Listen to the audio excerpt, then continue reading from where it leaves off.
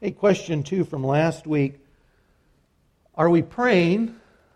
Are we praying at all? Talked about prayer last week. And are we praying grown-up prayers? When we think of each other, are we praying more than God bless so-and-so? But are we praying about sort of the deep things Paul prayed for his friends in Colossae about? And as we start in the text, let me pray here. Father, Lord God, we just acknowledge you're King of Kings and Lord of Lords. And Lord, that opening song reminds me that a day, perhaps not far from now, we will all stand gloriously in your presence, and we will gather with the uncountable hosts of heaven who are worshiping you face to face, throwing their crowns at your feet, and worshiping the Lamb of God who's taken away the sins of the world. Father, we thank you for that certain and sure promise. And Father, would you by your Spirit enable us to see, if not into heaven this morning, a little bit more of heaven's Savior? Father, we know that to see, to behold your Son is life, and we want more life, and ask that you'd glorify yourself by helping us see Jesus more fully and more clearly now. In His name, amen. You know, for better or worse, Kansas is associated with the story and the movie The Wizard of Oz. We were in England, and I met a guy from Canada, and the first thing he says to me is, "How is Toto?" I've never met him. I'm in another part of the world.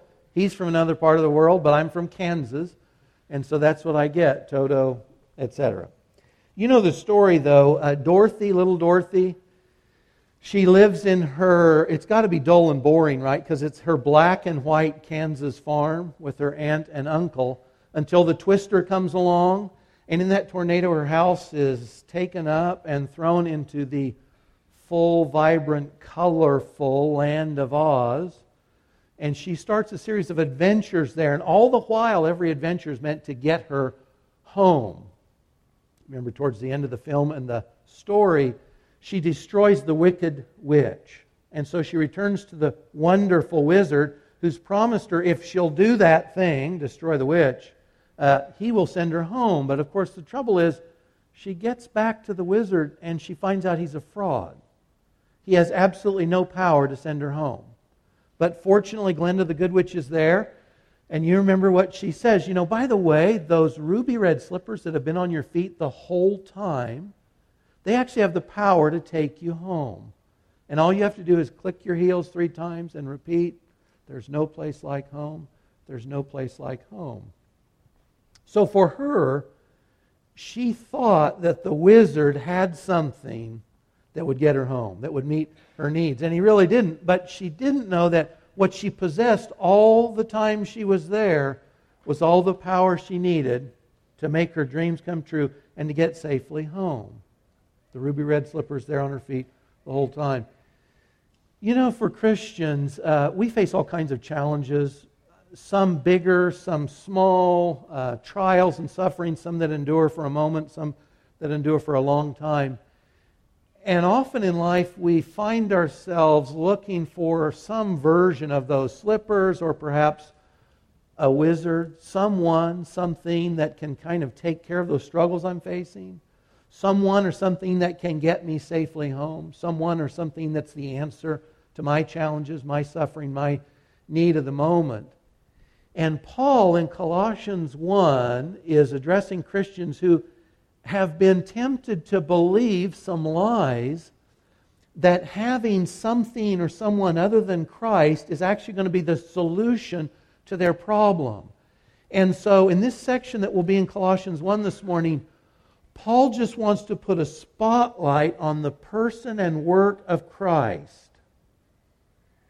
And he'll take that, the facts of the value of Jesus in His person and what He's done, and then he's going to take that later and show them that if this is true of Jesus, if this is who He is and if this is what He's done, then you don't need anything else.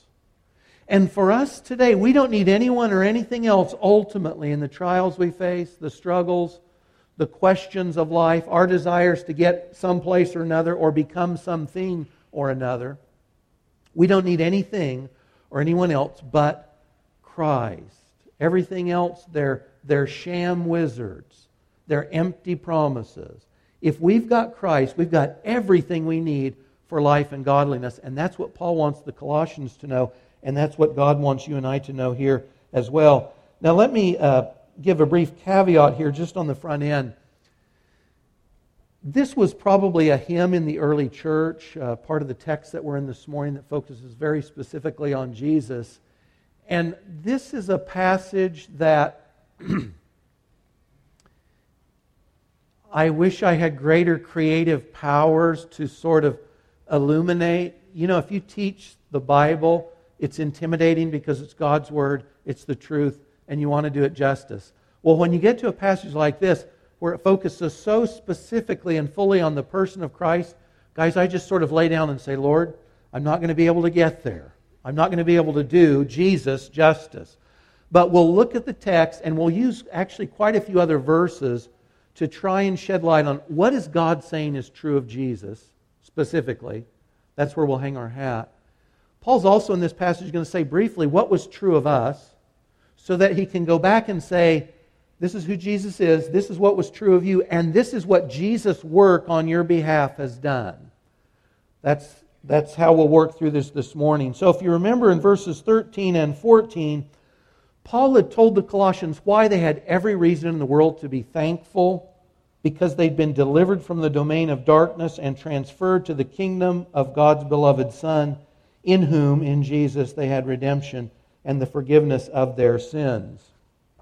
To the text this morning, this is Colossians 1, verses 15 through 23.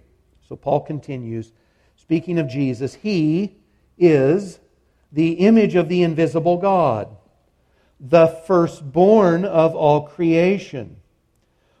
For by Him all things were created, in heaven and on earth, visible and invisible, whether thrones or dominions or rulers or authorities. These would be angelic powers. All things were created through Him and for Him. He is before all things, and in Him all things hold together. He is the head of the body, the church. He is the beginning, the firstborn from the dead. That, or for the purpose, that in everything He might be preeminent. For in Him all the fullness of God was pleased to dwell, and through Him to reconcile to Himself all things, whether on earth or in heaven, making peace by the blood of His cross. And you, who once were alienated and hostile in mind, doing evil deeds, He has now reconciled in His body of flesh by His death, in order to present you holy and blameless and above reproach before Him, if indeed you continue in the faith, stable and steadfast, not shifting from the hope of the gospel that you heard, which has been proclaimed in all creation under heaven, and of which I, Paul, became a minister. Almost inevitably, if you run into heresy, anything short of orthodox doctrine or teaching, it always ends up at Christology, at what we say is true or is not true of the person or the work of Jesus Christ. We want to be careful about what we say we believe, because ultimately it gets down to who is Jesus and what has He done. And heresy always ends up there. So the Colossians had a challenge as to what constituted real spiritual health and acquisition. And they've got people telling them that Jesus is good and Jesus saves, but somehow you need these other entities. You need angels and you need harsh treatment of the body for you to really get someplace spiritually. The impact of that was it took their eyes off of Christ, off of who He was and what He did for them. So Paul wants to zero everything back in on Christ and then extrapolate from there. We want to be so careful about what we say we believe and what we tell others we believe, because at the end of the day it ends up at the feet of Jesus. Does it affirm what the Bible says is true of Jesus? Does it affirm what the Bible says Jesus accomplished on our behalf, the person and the work of Jesus. So, verse 15, we're just going to work through this in the categories Paul gives us.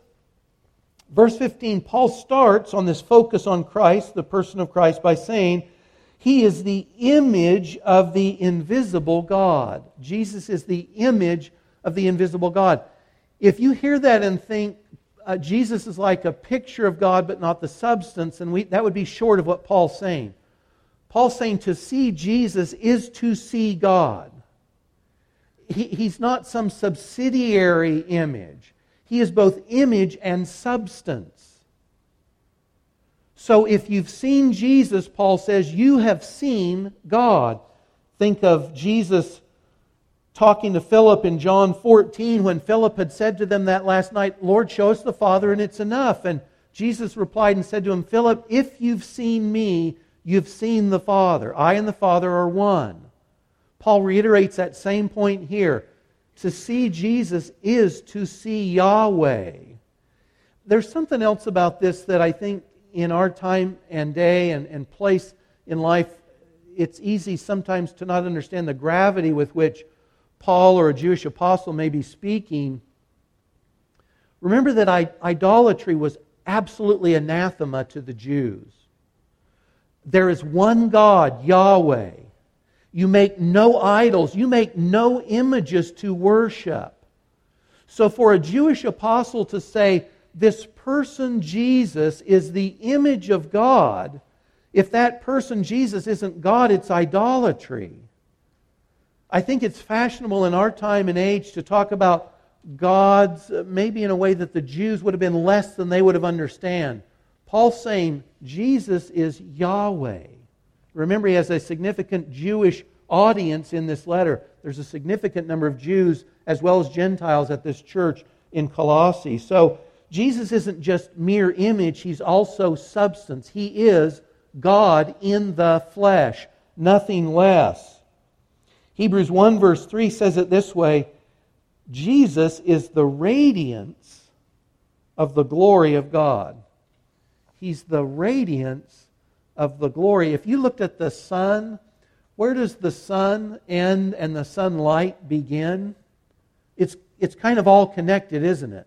The light comes from the sun itself. Where does the light begin and the sun end? It's probably impossible to cut those. Well, that's the thought here. If I see a candle and I see the light, that's as if I'm seeing Jesus and God. Jesus is, some versions say, the effulgence. A great old word. I think King James might use that one. The radiance of God's glory. If you've seen God's glory, you've seen Jesus. That continues also there in verse 3, the exact imprint of His nature. So this would be, again, in the Roman world, if you had a ring on your finger, a signet ring, that was your name or your mark. If you pressed that into wax and took it off, there was absolutely no doubt that that mark in the wax was from that person, their ring. Well, Hebrews says Jesus, it's as if God stamped Himself in humanity and said, there I am. It's exact. There's no variation there whatsoever. And last, 2 Corinthians 4:4, there again, Paul said Christ is the image of God. So Paul says, if you've seen Jesus, you have seen God. You've seen Israel's Yahweh. Go down to verse 19, and he says there again, in Christ all the fullness of God was pleased to dwell. In Christ the fullness of deity or God was pleased to dwell. You'll see this again in Colossians 2 verse 9. In Him the whole fullness of deity dwells bodily. Again, Jesus' claim and Paul's affirmation is Jesus is divine, fully God. Nothing short of that. If you look at verse 17, there's another way to affirm that, and it's this. Paul said there, He, Jesus, is before all things. There's only one thing in the universe that has no beginning, and that's God. If Jesus is before all things, He doesn't have a beginning. This would be consistent with John 1:1. In the beginning, that is when time began, was the Word. The Word already was. In the beginning was the Word. Paul says of Jesus, He's before all things. He's eternally existent. This is only true of God, of deity itself, nothing short of that. You know, the early church struggled with this quite a bit, and it's what all the early creeds are about. Is Jesus a man? Is Jesus God? Is He a man who became God for a while? Was He God on earth in some limited fashion? And so the early church grappled with this. And so when the early church got together, they developed creeds basically to develop what we say now is orthodoxy. It's what we recognize as the truth, primarily, about the person or work of Jesus. So the Nicene Creed from 325 summarized it this way. We believe in one Lord, Jesus Christ, the Son of God, begotten of the Father, the only begotten, that is, of the essence of the Father, God of God, light of light, very God of very God, begotten, not made, being of one substance with the Father. I mean, it doesn't get any better than that, does it? That's Jesus. Paul's affirming in them, that's who Jesus is. One substance with the Father. God of God, light of light, very God of very God. If this was all Paul said in this passage, that'd be enough.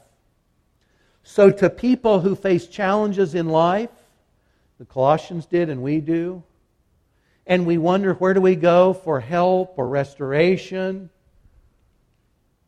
this would be enough. If you have Jesus, Paul says, you have God. Very God of very gods. Jesus is it. Paul continues, though.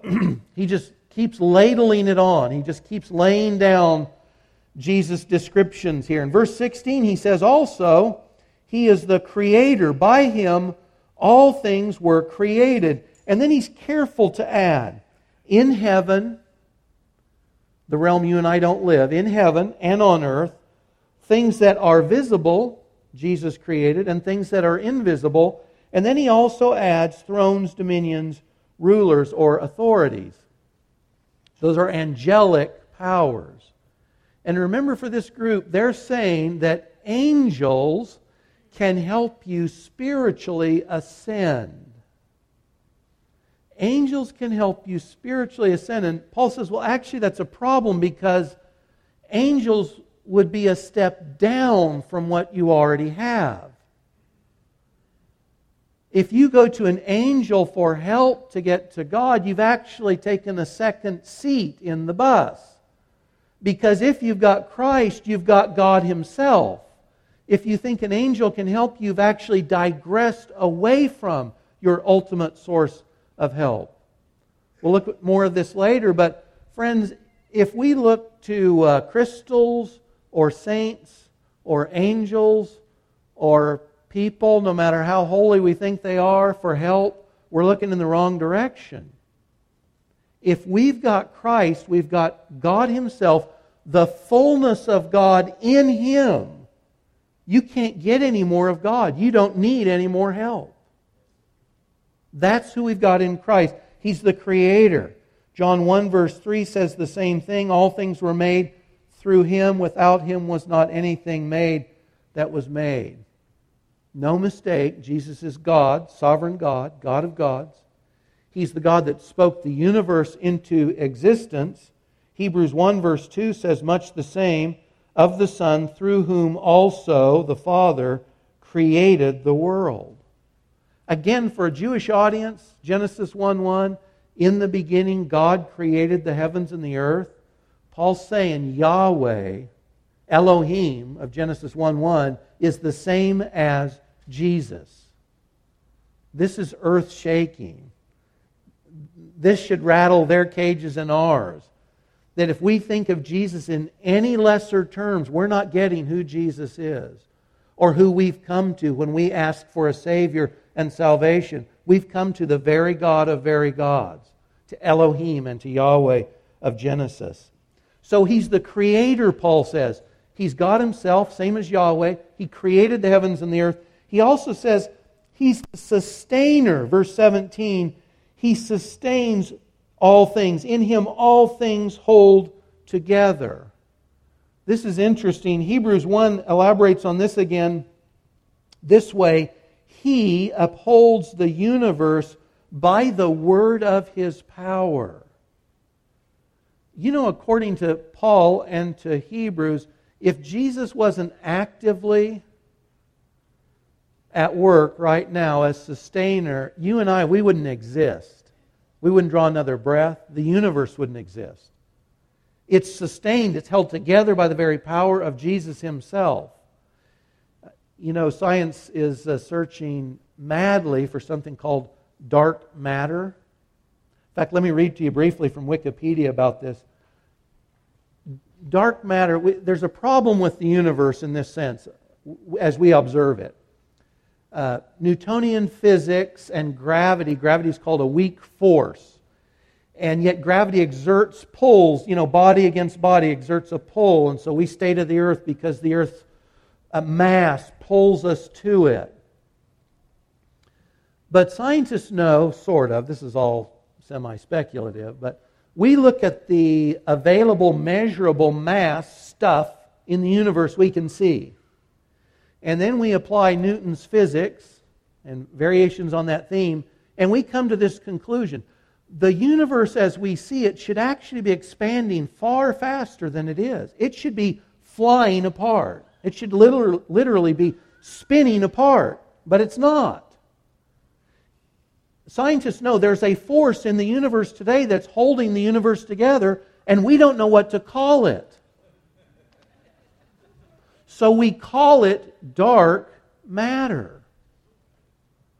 So this is what Wikipedia, this is their introduction on dark matter. In astronomy and cosmology, dark matter is a type of matter hypothesized. We infer it. We don't know it's there. Hypothesized to account for a large part of the total mass in the universe. Dark matter cannot be seen directly with telescopes. Evidently, it neither emits nor absorbs light or other electromagnetic radiation at any significant level. This means you cannot see it. With any scientific observation and instrumentation we have, we cannot find this. We cannot measure it. We imply that it exists based on what we see otherwise. This concludes dark matter is estimated to constitute 84.5% of the total matter in the universe. So I find this intriguing. And by the way, I'm not belittling science. Go science. I'm for science, right? Whatever. This is good. But if you said there's an invisible force holding the universe together, and I read my Bible, I can say at some level I know what that force is. Paul says it's Jesus is sustaining the universe by His will. Hebrews 1 says the same thing. Now, if scientists find something that they can measure and say that's the stuff we were talking about, I have no problem with that. It still won't change this. Paul says it's Jesus that is sustaining the universe today. That it doesn't spin apart, that your body and mind stays together because Jesus is actively sustaining us today. And if He's doing that for the physical, the universe as far as we can see, it's immeasurable to us. If Jesus is sustaining the universe, whose depths and ends we can't measure, do you think He can sustain your life and mine? I'll bet He can. He's the sustainer of the universe. He's holding all things together by the word of His power, Hebrews 1 verse 3. Paul also says He's first and He's preeminent. Verse 15, the firstborn of all creation. If you hear that Jesus is the firstborn, it sounds as if He has a beginning, doesn't it? And that's not what Paul's trying to say. In fact, let me just read from Hebrews 1 verse 2. Speaking of the Son whom He, God the Father, appointed the heir of all things. In the world in which Paul lived, if you were the firstborn, that was significant because that means you're the key heir. You're the Father's primary heir. You get the authority. You get most of the stuff. Paul is saying of Jesus, He is the key heir of God the Father. He gets the stuff. This means if you know Jesus, you get Jesus stuff. If He's the firstborn, He's the heir of all things, you share in His inheritance. You share in His wealth, all things. He is the Father's heir.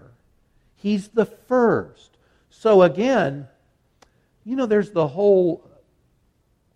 a theology that says that we've got to get more and more stuff, green stuff, house stuff, car stuff, appliance stuff, that represents God's wealth. At some level it's laughable. Historically, Christians throughout the ages have been persecuted and martyred with nothing. You read Hebrews 11, the hall of faith, no homes, caves, living in caves. Did they miss the stuff God meant for them? We've got all the stuff. Guys, we've got more than we'll ever use. We just don't lay our hands on most of it right now. We've got lots of stuff here. We're wealthy. All of us in this room, we are wealthy by historic standards, by any standard. We've got lots of stuff. But the stuff that matters at the end of the day, it's not our houses, it's not our homes, it's not our cars. They're all going to burn up when this world ends. But we've got an eternal inheritance with the heir of all things, with Jesus. That's what matters. So Paul's telling them again, if Jesus is the firstborn, if He's the heir of all things, if you have Jesus, you have all things. You can't get more. In Christ, you've already got that. He is preeminent, and I love this. This means God the Father wants Jesus to be the first thing we see in heaven. And He wants Jesus eternally to occupy the spotlight, so that in eternity future, Jesus is the thought that comes to us first. Jesus is the one we think of first. Jesus is the language that comes out of our mouth. He is preeminent. He is to have first place in eternity before the Father, Paul says. So Jesus is firstborn. He's the heir of all things, and He ultimately takes first place in all things. Ephesians 1 verse 10 reiterates this, and so does Philippians 2 verses 9 through 11. I won't read those now. If we're in fellowship with Christ, we're co-heirs with Christ, and that means we have everything. You can't get any more than you have. Paul says in verse 20 that Jesus is also a Savior. He says, through Him to reconcile to Himself all things. Jesus is the means, and friends, He really is the only means to be reconciled with a holy God. It's popular, if you read Barna's surveys, you'll see all kinds of people in the United States and the West claim to be Christians, but believe that there's a variety of paths to God. And that's not what Paul's saying here. Paul's saying He is the Savior. He is the only Savior.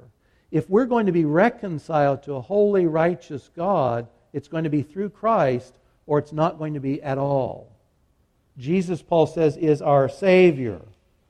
John 1:29, John the Baptist said, "Behold the Lamb of God who takes away the sin of the world." Jesus is the only efficient sin bearer.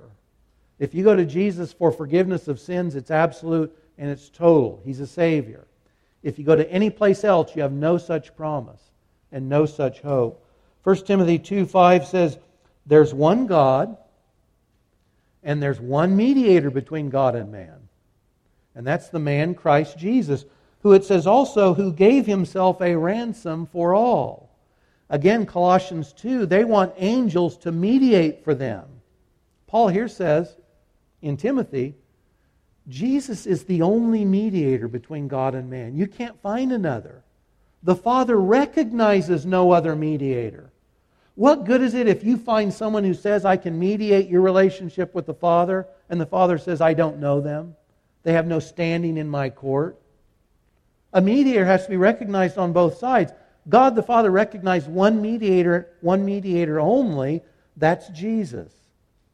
He is the only Savior. He's also, Paul says at verse 18, He's the head of the body, the church. That's reiterated in Ephesians 4:15. We're to grow up in every way to Him who is the head. Ephesians 5:23, even as Christ is the head of the church, His body, and Himself its Savior.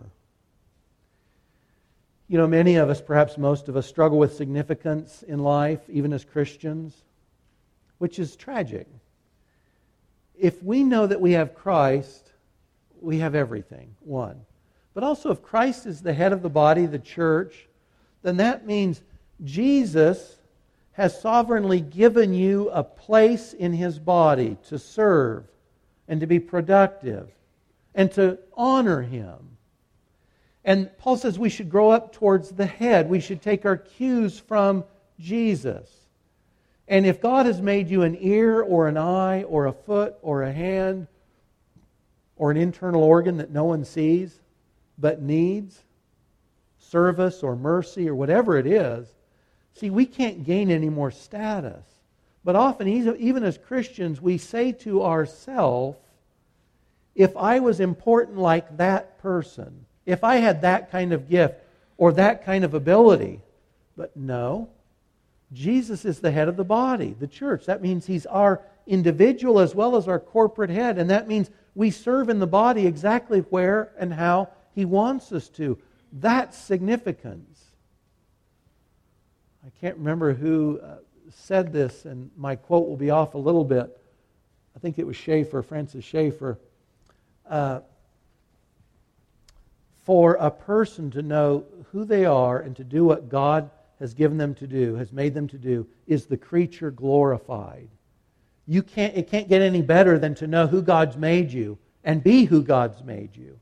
And Jesus is the head of the church. That means He's every one of our head. We take our cues from Him. And corporately, He leads His body, the church.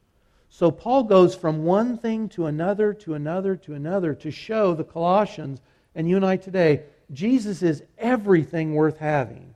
And if we have Christ, we have the sum of all things. He's God, He's Creator, He's Sustainer, He's first, He's preeminent, He's Savior. We've got everything we need in Christ. God wants us to know. To have Jesus is to have God Himself, the one who created us, sustains us, the ultimate heir of all things, the only God and only Savior. He's the one who calls us by name, gifts us, and places us in His body, the church. You can't get a better friend, a more important relationship, a surer salvation, or a deeper life than is to be found in Christ. If we have Christ, Paul says, we've got it all. We've got it all. If you go to verse 21, Paul's going to contrast all the glories that are true of Jesus with us. So you look at Jesus and this is what you see. The glory of God the Father, deity itself, Yahweh, Creator, Sustainer, all these good things. And then Paul says, and this is what you were. By the way, here's Jesus, here's who He is, and this is who you were. You once were alienated, hostile in mind, doing evil deeds. So the glories of Christ, Paul says, and now this is you. Hostile, alienated, doing evil deeds. You know, I doubt if many of us would have said when we came to Christ, I was doing evil deeds. Didn't most of us say something like, I'm a pretty good person, but I've made some mistakes? Paul sort of lays this out. He takes all that away.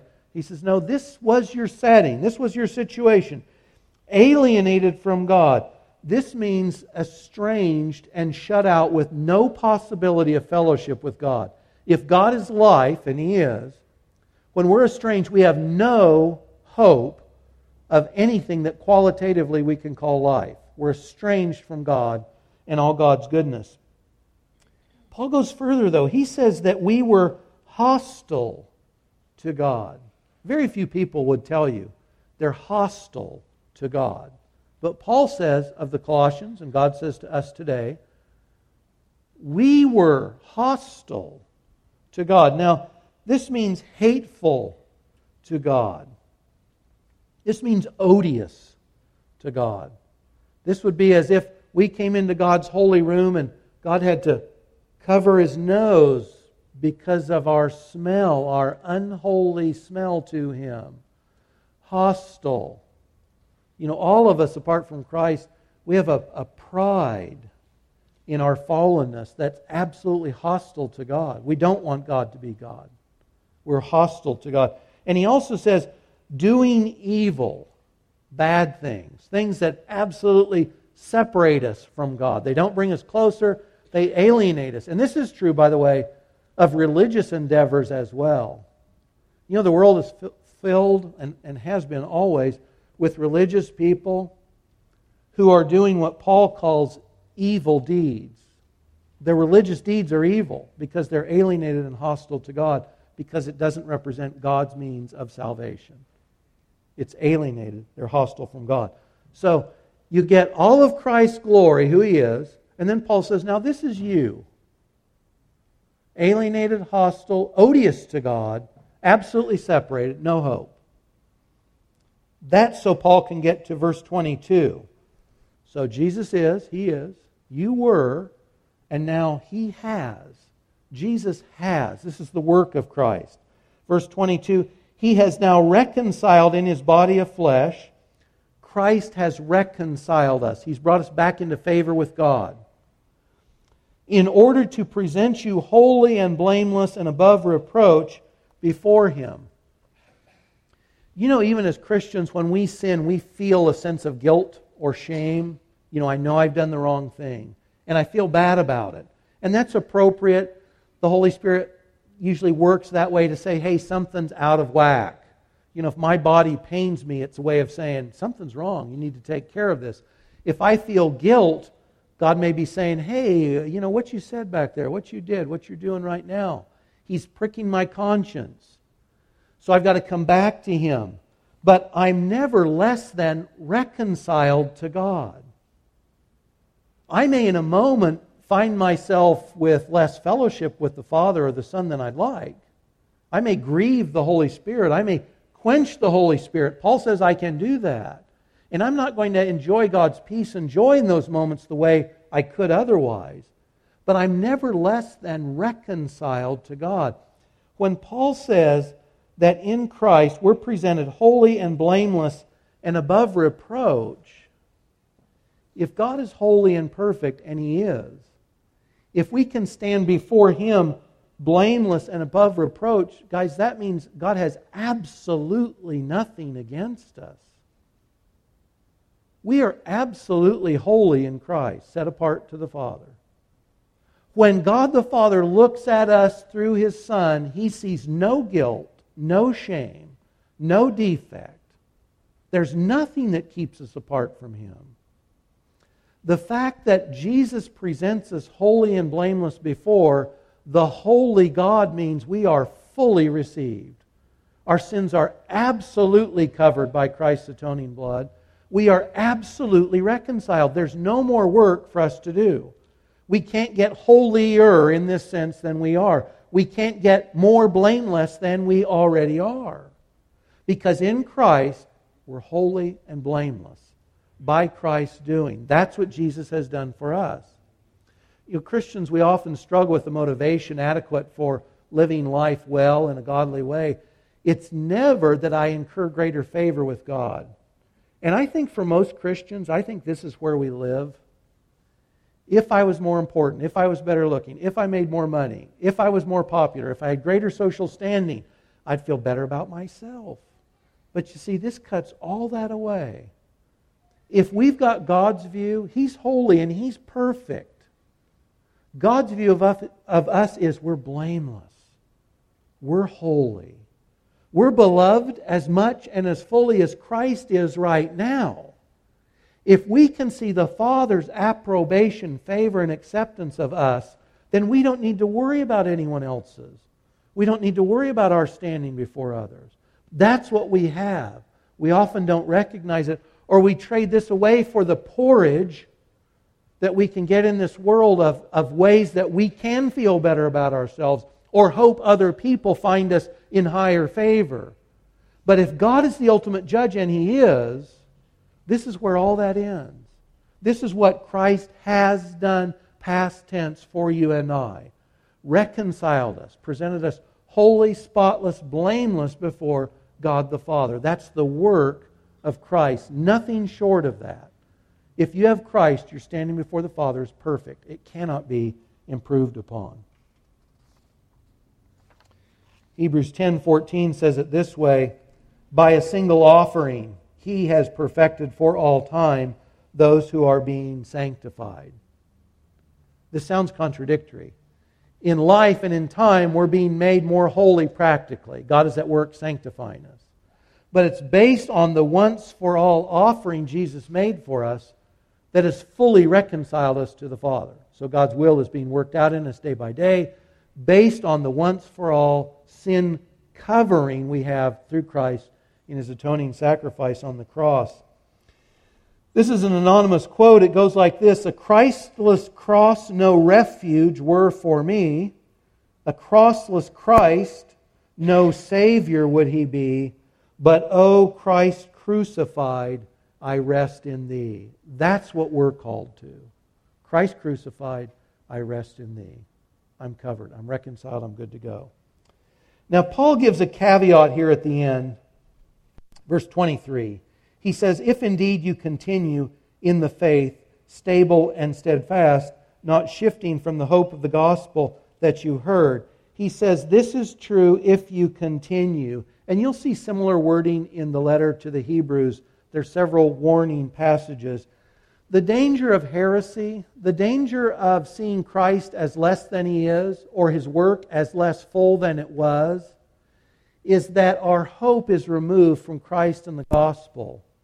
And we end up looking for impotent wizards who can save us and get us home. And we look for alternative Christs in alternative gospels.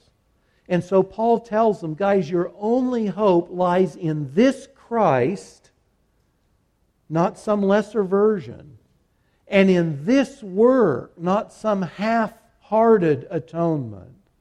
So it's a reminder to them, because they have people advocating basically a different view of the gospel. Paul says, stick with the faith you have in this Jesus and in this atoning work. Don't trust in, don't bother looking for some other version or option. They don't exist. So he says, if you continue, it's faith in this Jesus that saves. Faith in other versions of Jesus don't save. Faith in other gospels and gods don't save. And faith, by the way, in faith does not save. Faith in faith does not save. Christ, the person of Christ, is the object of our faith. Jesus saves us. And that salvation is laid hold of through faith. So Paul says, stay in Christ. The gospel you heard, the Jesus preached to you, is the real thing. Don't settle for something less, because something less won't save. You'll end up disappointed. In Christ, or a variation of that phrase, is used 13 times in this letter. And if you search for it, to do a search in Ephesians, you'll see multiple times there as well. Paul wants them to know, in Christ you have all these riches and this sure and certain salvation. If we know who Jesus is, if we know what He did, we'll have done with lesser gods and other inadequate options in facing life. Jesus is the Son of righteousness. We don't need to settle for lesser stars. Jesus is Emmanuel, God with us. We don't need to settle for lesser versions of God. Jesus is Creator. He can recreate us in God's perfect image. Jesus is the Sustainer. He can and does sustain you and I in anything in this life we face. Jesus is the first in glory and stature, and to know Him is to share in His divine inheritance. He's the only Savior. He's the one that presents us ultimately and fully, holy and blameless before His God and our God and Father. He's the head of the church. Jesus can show you where He wants you and what He wants you doing. That's what He does. We serve at His pleasure. God means each need, every trial, every moment of suffering in our life to display the absolute sufficiency of knowing and having Jesus Christ. Jesus will show you the way home in any and every situation. You and I have need of Christ only. Father, thank You for giving us in Jesus the gift above all gifts. Lord, would You help us have do with lesser versions of Christ and of lesser gospels? God, would You direct our attention to the spotlight You've put on Your Son? Would You help us to appreciate who He is and what He's done for us? Would You help us to value Him above all things? Lord, would You help us to have Your estimation of Your Son? Would You help us to worship Him fully throughout this life and be ready to joyfully, Lord, with the saints and the angels already in heaven, bow at His throne, praising His name forever. Thank You for Your Son. In His name, amen.